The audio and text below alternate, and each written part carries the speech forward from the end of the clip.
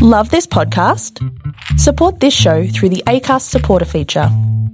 It's up to you how much you give, and there's no regular commitment. Just hit the link in the show description to support now. You have offended this podcast, and you have offended the entire movie-making community. And welcome to part 2 of the podcast. We're going to pick up here where we left off yesterday. If you'd like to become a patron and get all of our episodes in full on Sunday night, you can go to patreon.com/youhaveoffendedthispodcast. Support at any level there. We have levels that start at just $5 a month. We'll get you all of our full episodes without this pitch to the patrons on Sunday night in full. Remember, you can also go to offendedpodcast.com. You can go there, buy some merch. That'll give you something cool, and it'll also give us a little something to keep the lights on over here at You Have Offended This Podcast main headquarters. Check us out on our social media. At Twitter, we are at YHOTP. On Instagram, Facebook, and YouTube, you can just search You Have Offended This Podcast, and you'll find us there. You can interact with us there. We'll answer your questions. You can give us movies that you'd like to see, favorite scenes, favorite actors, actresses, anything like that. We'd love to hear from you. So check those things out. Please become a patron. If you can't do that, give us a rating, give us a review on iTunes or Stitcher or wherever you download your podcasts. That's a huge help. Or at the very least, if you could just tell a few friends about us, that would be awesome too. Thanks very much, and enjoy part 2 of the podcast. It's kind of like when you play a video game and you're trying to be stealthy and you spook somebody and you're like, oh, this guy's kind of looking for me, and you go hide and wait for that character to reset. It's kind of like that. I thought it was awesome. And as soon as that happens, I don't know what happens to her here, because there's a bit of a continuity thing that made me laugh. She takes off her balaclava, realizes, okay, I'm going to get this fucking guy, throws the door open, and Madsen's sitting there with the side-by-side shotgun pointed in her face. Boom! And she goes flying backwards. Yes. And then he walks out, and she's laying there, but she's laying there without her jacket on anymore. He shot her jacket off. Yes. He shot her jacket off. Because now she's laying there, and he just two-shotted her with the rock salt in her tits, and that's a wrap. It's funny because I never noticed that, but yeah, there's kind of like her jacket's off. I think there's a couple of times where her jacket's off and on. Like, yeah, it goes off her and on a jacket's couple back. times. Oh, her jacket's back on. So, yeah, I think there's a little bit of an issue with continuity, because when he walks over and she's laying there, she's wearing her jacket. But I think for the wire pull, she wasn't, where they pull her back through. But yeah, he shoots her full of rock salt, and she's laying on the ground. And only Michael Madsen can have somebody who is in abject pain and suffering and just kind of have a snarky, dark, comedic conversation with them. This is very reminiscent of his Reservoir Dogs conversation. Yeah. Right, like with the cop, it's tremendously good, where he just keeps his cool and doesn't care. This scene here now, where he says whatever he says to her, and she spits at him, and then he spits his tobacco chaw back in her face.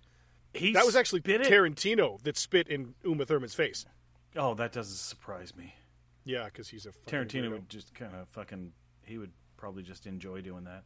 But I will say that the placement right across her eyes looked good. It almost reminded me, her makeup a little bit reminded me of Daryl Hannah in Clan of the Cave Bear. Yeah, when it she's does, laying actually. there, or even Pris, because her face is white and dusty, but her lips are red from her blood, and her eyes are kind of pink from the rock salt.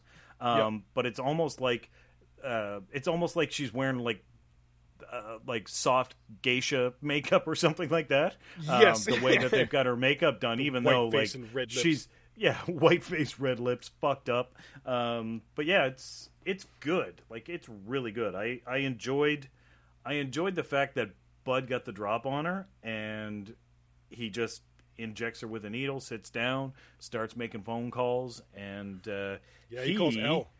Yeah, he is now looking for money because he doesn't have a job at the strip club, and notices that she's got a Hattori Hanzo sword, and he's basically going to kill her and give Elle the sword for $1 million. I can't believe that Beatrix is laying there, because he kicked her over onto her stomach. Yeah. So she's laying face down on where she just got shot in the chest with rock salt. Yeah. I can't believe that doesn't hurt enough to make her turn over.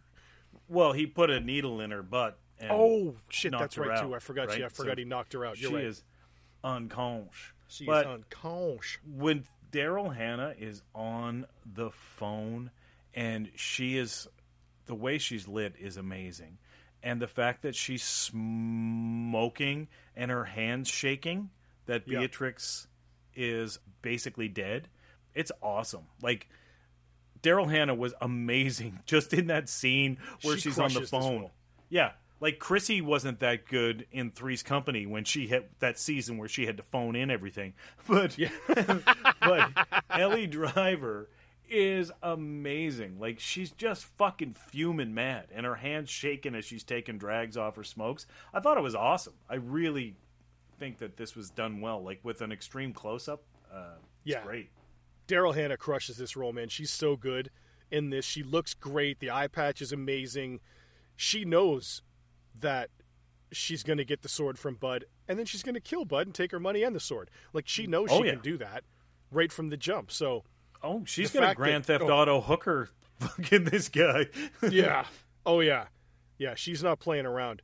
And after this scene, Bud hangs up the phone here with Ellie, takes the sword, and then figures out, okay, I need to get rid of this chick here, but she's not dead yet, so kind of how can I be super mean about this? And they do the old Texas funeral. Yeah. Dude, this is fucking terrifying. Like, the way this is filmed and the way it's done, this whole little scene here where they take her to the grave of Paula Schultz, goddamn, dude, where she's in the back of the truck and the lights are on her and the coffin's there and he's got this other little scumbag dickhead working with him. Fuck. That actor is amazing, but I do have to say one thing that we forgot to mention. When Bill shows up, this one of the things, Tarantino was really good at doing setups and payoffs. When he has the conversation with Bill, and Bill says, I don't suppose you've kept up on your sword play. And Bud's like, no, that Hattori Hanzo sword that I had, I pawned that years ago. Hawked it. And he's he's like, you pawned a priceless sword? He's like, I got $250 for it.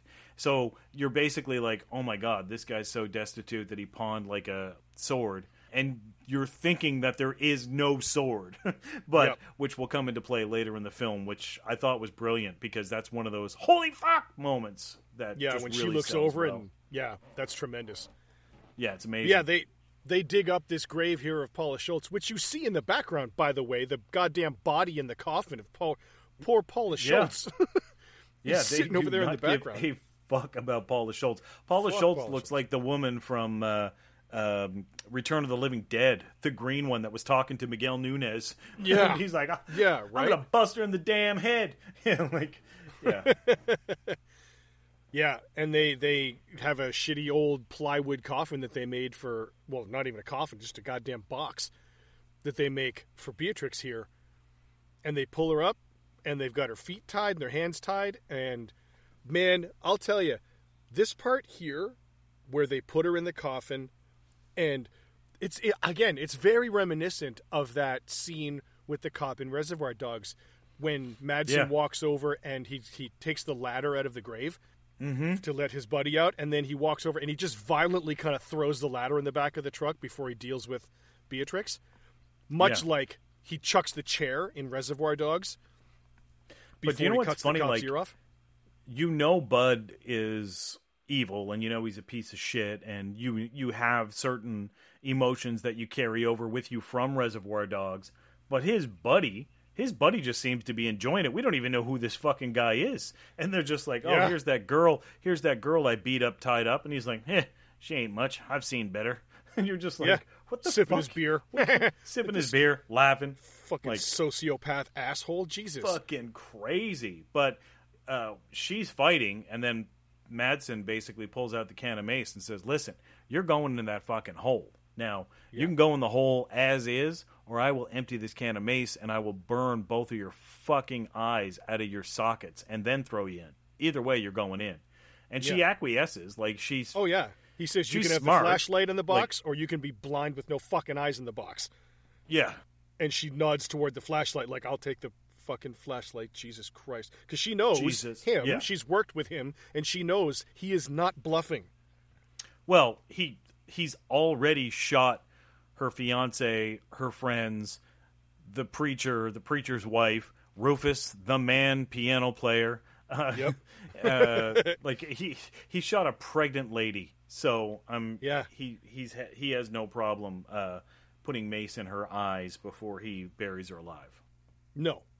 So again, she says okay and just quietly nods toward the flashlight, and they put her in that box, man, and they nail that shit down. And the sense of claustrophobia as that lid goes on the box, and then as they're hammering, the little sliver of light kind of goes away. Yeah, it's palpable, man. It is palpable how terrifying that is.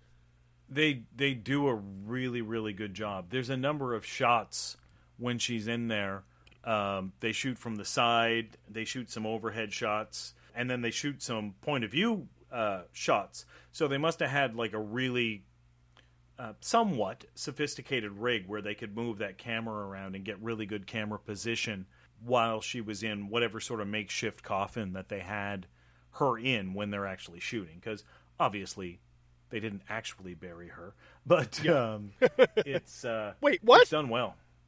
It's fucking scary, man. And honestly, the Foley, like, okay, yeah, so as you were saying, when they're putting the nails in and, you know, the light's disappearing, after that happens, it gets quiet, and then all of a sudden you hear the earth hitting the coffin. Yeah. And she reacts to it well. Uma's a great actress because she's all of a sudden, that's she's terrifying. Like, oh! That is fucking terrifying. Yeah, amazing. Because you know you're underground just by the sound of the thump. Yeah. Thump. Those like the shovels of dirt going on top of the coffin. And they get quieter. A totally black screen. They get more muffled. Yeah. Oh, fuck, dude, it's terrifying. And her breathing kind of changes a little bit, like she's doing the like she's terrified. Does it ever? It's really, really good. They did a great job. Oh, my God. So she flips the light on at one point. The one thing I did want to point out here that's kind of cool with tiebacks to the other movies again is the boots that she's wearing are the same cowboy boots that Madsen wore in Reservoir Dogs. Yeah, Uma's got big fucking feet, too. She does have big feet, apparently, yeah. The straight razor she pulls out is the same razor Madsen cut Marvin Nash's ear off with in Reservoir Dogs. So, yeah, crazy. Same boots, same razor as the former film, which is kind of a nice little tie together. That is really cool. Yeah, it's kind of neat. So, yeah, the black scene here, the black screen, it continues for a shockingly long time while you hear the dirt go on top. Oh, and that's what creeps you out. That's the thing. Just that goes for a long time, and you're like, Jesus. And then when the light goes on, we're back into black and white, where she's underground. So this film does a really good job. Like, there's moments where he does black and white, and, you know, there's not a lot of contrast. Specifically the wedding scene, it's in black and white. But this, when she shines the light on, it's heavy contrast. It's almost black and white, and no shades of gray, which I think makes it even creepier. Like, because you can see her outline, and there's just a little bit of spillage from that flashlight, just a little bit of spillage, where you actually pick up where she is inside there. It's amazing. I would fucking... It's one of my fears, is like being buried alive like that. I think it's a lot of people's fears. Oh my God. For good reason. I can't even... Dude, they used to have... those... Yeah, that used to be a thing where they would tie a string to a dead person's hand and put it up through a hole in the coffin, through the dirt to a bell on top. That's because medical science didn't really know how to pronounce someone dead often. You're in a coma for a little while, and they're like, well, this motherfucker's dead. They put him underground, and all of a sudden this asshole's still alive under there. Yeah. And, like, you hear the little bell, ding-a-ding, like, holy shit, that guy's alive! Ding, ding, ding, ding, ding, ding. Ding, ding, ding. She's great, though, here, because she freaks out, and then she kind of bangs her head on the coffin, on the floor a little bit, like, okay, get your shit together. And then she starts to kind of get her shit together a little bit, and the way she gets out of the coffin is the lead into this next little section, which is one of your favorites, I believe, the cruel tutelage of Pai Mei. This is my favorite section of the film. Like, it really is. I think that they did, from the beginning of the scene where Uma is laying down in front of a campfire, Carradine is sitting on a log on the opposite side of the campfire, and he's playing his flute, and it's lit exceptionally well because the warm firelight is basically lighting half of their faces. Yep. Carradine's storytelling is fantastic as he recants the tale from 1,000 years ago. And they keep flashing to Uma, who is just radiating just affection and appreciation for Bill and his skill as a storyteller, I believe. Yeah, because he's interlacing the story with these little flute interludes. It's amazing. Really good. Like, it's really good. It pulls you in, and each little section that he tells is almost like a little chapter with a little doo-doo-doo, doo-doo-doo. Yes, he tells that. Yeah, and fucking great. His delivery and his acting is so well. He's like, the abbot of the Shaolin Temple came out to console Pai Mei, but Pai Mei was inconsolable, or whatever. however he worded it, he goes, to console, would not be consoled, or whatever it was. Would not be consoled. Pai Mei was inconsolable. Diddle-oo, diddle-oo. Like, it's just a very interesting. Like, I would watch that on a stage. You know, Carradine telling stories, taking flute breaks. It's just it's intriguing. It's incredibly well shot, and it sets up the world of Pai Mei ain't nothing to fuck with. That's basically what they're saying. And it's that old samurai story of Pai Mei was walking down the street. One of the monks from the monastery walked by, or Shaolin, the abbot, somebody, and Pai Mei gave him a slight nod, which was not reciprocated by the monk. And Pai Mei was like, "Well, I got to kill all these motherfuckers now," just because he didn't nod back at him. Yeah. And reciprocate the greeting, and went up and said the abbot at this monastery has to kill himself to make amends for that slight. And then, nope, he's not going to do that. Okay, well, I'm going to kill all fucking 60 or 90 of these monks. Yeah, 60. Yeah, Pai Mei killed 60 of them. Yeah. So, which is insane. But that's that honor culture of these people that now these assassins kind of aspire towards, is this time when you had that kind of respect for people, and it, like you said, it sets up the whole Pai Mei personage. Well, personage, and of course the 5-point palm exploding heart technique conversation, which honestly, the way it's set up is amazing, because he basically says that you hit the body in 5 places, the person will take 5 steps, and then their heart explodes. And she's like, "Did he teach you?" He goes like, "No." Sadly, he goes, he teaches no one the 5-point palm exploding heart technique. Just the way he delivered that line, like, he doesn't teach. He teaches no one the 5-point palm exploding heart technique. God damn, I'd be exploding hearts left and fucking right if he taught me that. But I fucking laughed. Like, it was. Anyway, I really loved this scene as a precursor to the rest of this section of the film, because, you know, he says, if you flash him any sort of defiance, he'll pluck out one of your eyes, right? Yeah. And then, like, again, it just really ties back. You're like, oh, Ellie's only got one eye. Ellie got one eye with an eye patch, so what's up with her? Is that what she did? There. And then, of course, you know, that fills in the story. So I do really think that he's excellent at telling stories and kind of weaving facts or incidences or what have you throughout the entire story. I think he does a great job. Yeah, and giving the, you know, he doesn't like Westerners and he really fucking hates blondes, so mind your P's and Q's. He hates Caucasians, despises Americans, and can't stand women or something like that. Yeah, something like that. So she's on all 3. But he says something to the effect of, don't give him any sass, at least not for the first year.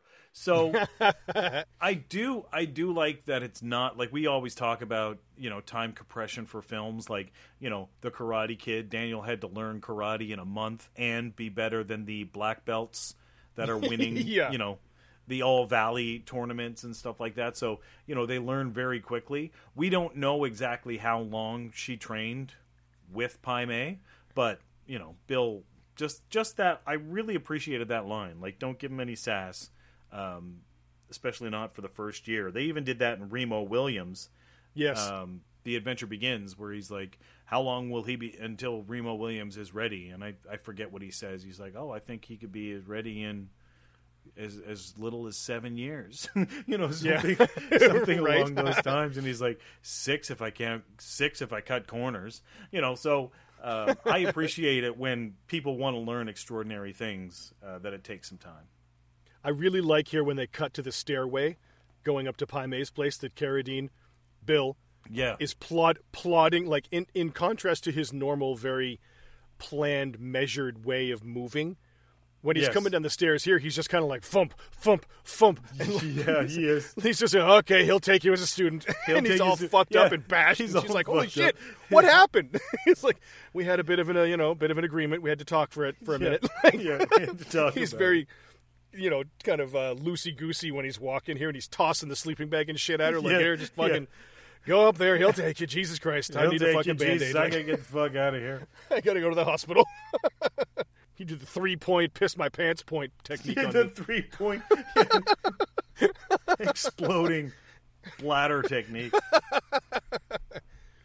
But yeah, she goes up the stairs here now, after Bill fucks off, and sees Pai Mei sitting on the steps up here.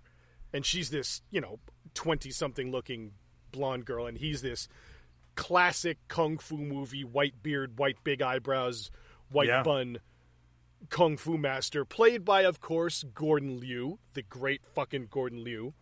He absolutely kills this. I fucking love every decision and every choice he made for this character of Pai Mei. He's great. I loved this guy, and I loved how he has his laugh, and I love how he constantly flicks his exceptionally long white beard and the Foley that goes with it. I absolutely love the dialogue that was written. I think it's amazing. I love the dialogue. I love the way he says it. I love everything about it. The first thing when she says master, she says one word, master. Yes, and he goes, master. Your Mandarin's lousy. Right your Mandarin's lousy. I hate your voice. It causes me discomfort. You bray like a donkey. Like, she says one word. Master, I hate your voice. I hate you. Shut up. Your voice hurts my ears. Your Mandarin is Fuck terrible. You suck. Your voice hurts my ears. It gives me discomfort. But it's so good. I love this whole scene from this moment until he says, okay, now you're ready, we're going to begin your training, is all specifically set up to break her down and for her to understand that she's the student and he is the master. Like, it's awesome. Yeah. Oh, you think But you're he my shits match? on- Oh, you think you're good? All right. Yeah. Well, show me what you got. Yes. I like how when she says, I'm more than proficient in the exquisite art of the samurai sword, and Gordon Liu just goes, oh. Like, he just Don't make me turns laugh. his head and goes, oh.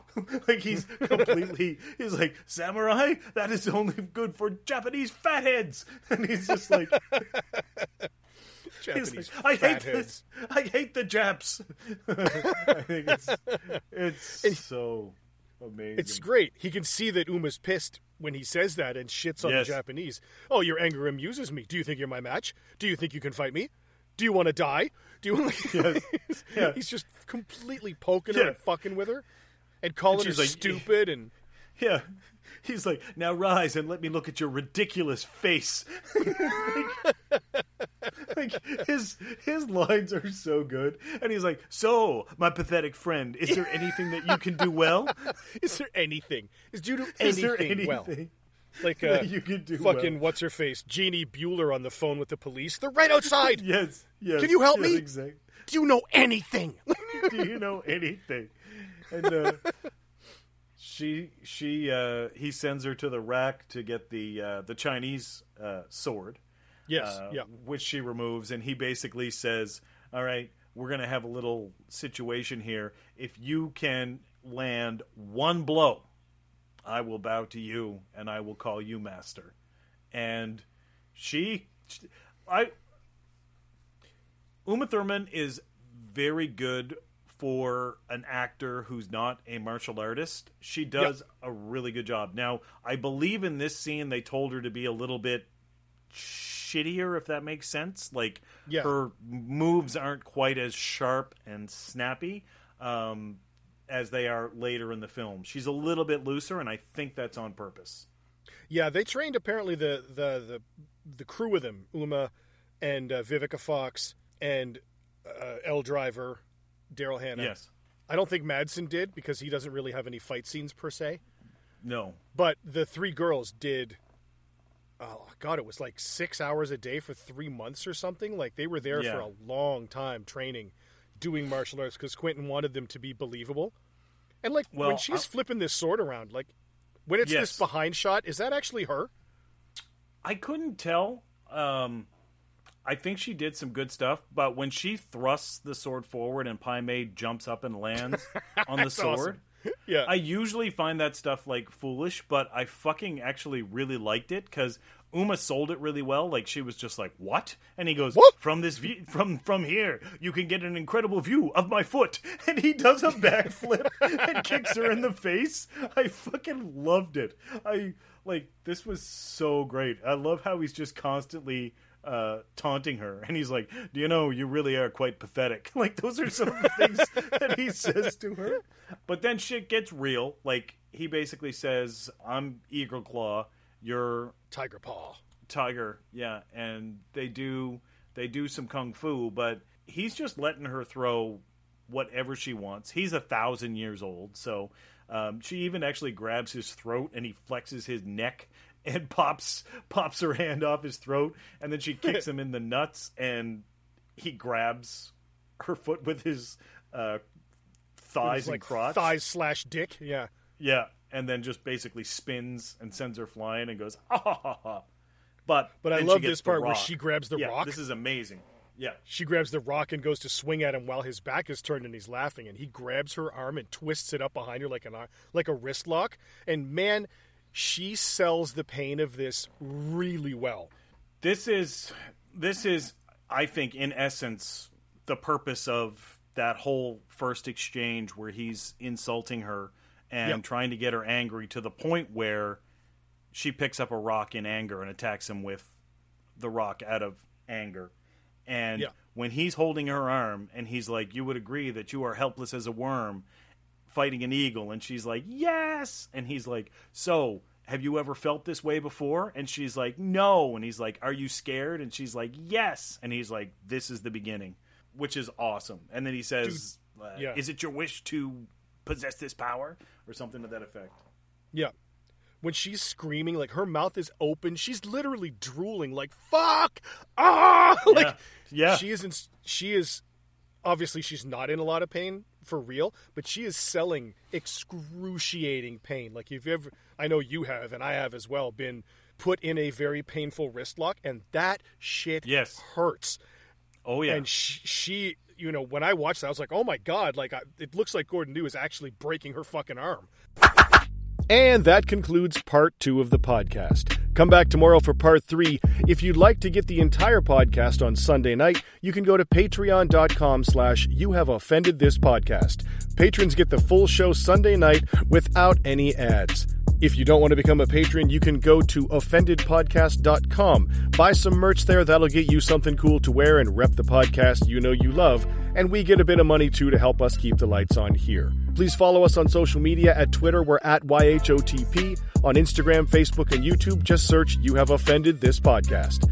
You can interact with us there. Leave us your favorite movies, your favorite scenes, any questions you have, anything like that. We'd love to hear from you. Please rate and review us wherever you download your podcasts. Ratings and reviews really help us, particularly on iTunes if you could. That would be awesome. Make sure to tell your friends, family, loved ones, and hated ones about this podcast. More listens mean more downloads means it's better for everybody. So thanks very much for helping. Come back tomorrow for part 3, and we will be back in your ears very soon.